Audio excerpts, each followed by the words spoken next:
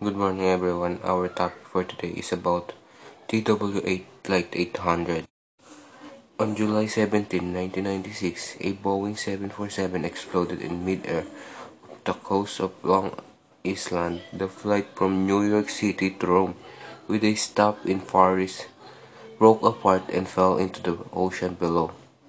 That killed 230 people on board.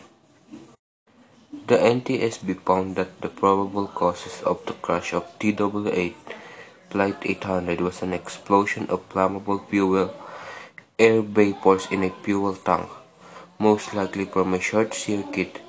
Conspiracy theories claim that the crash was due to a U.S. Navy missile test gun, a terrorist missile strike, or an onboard bomb.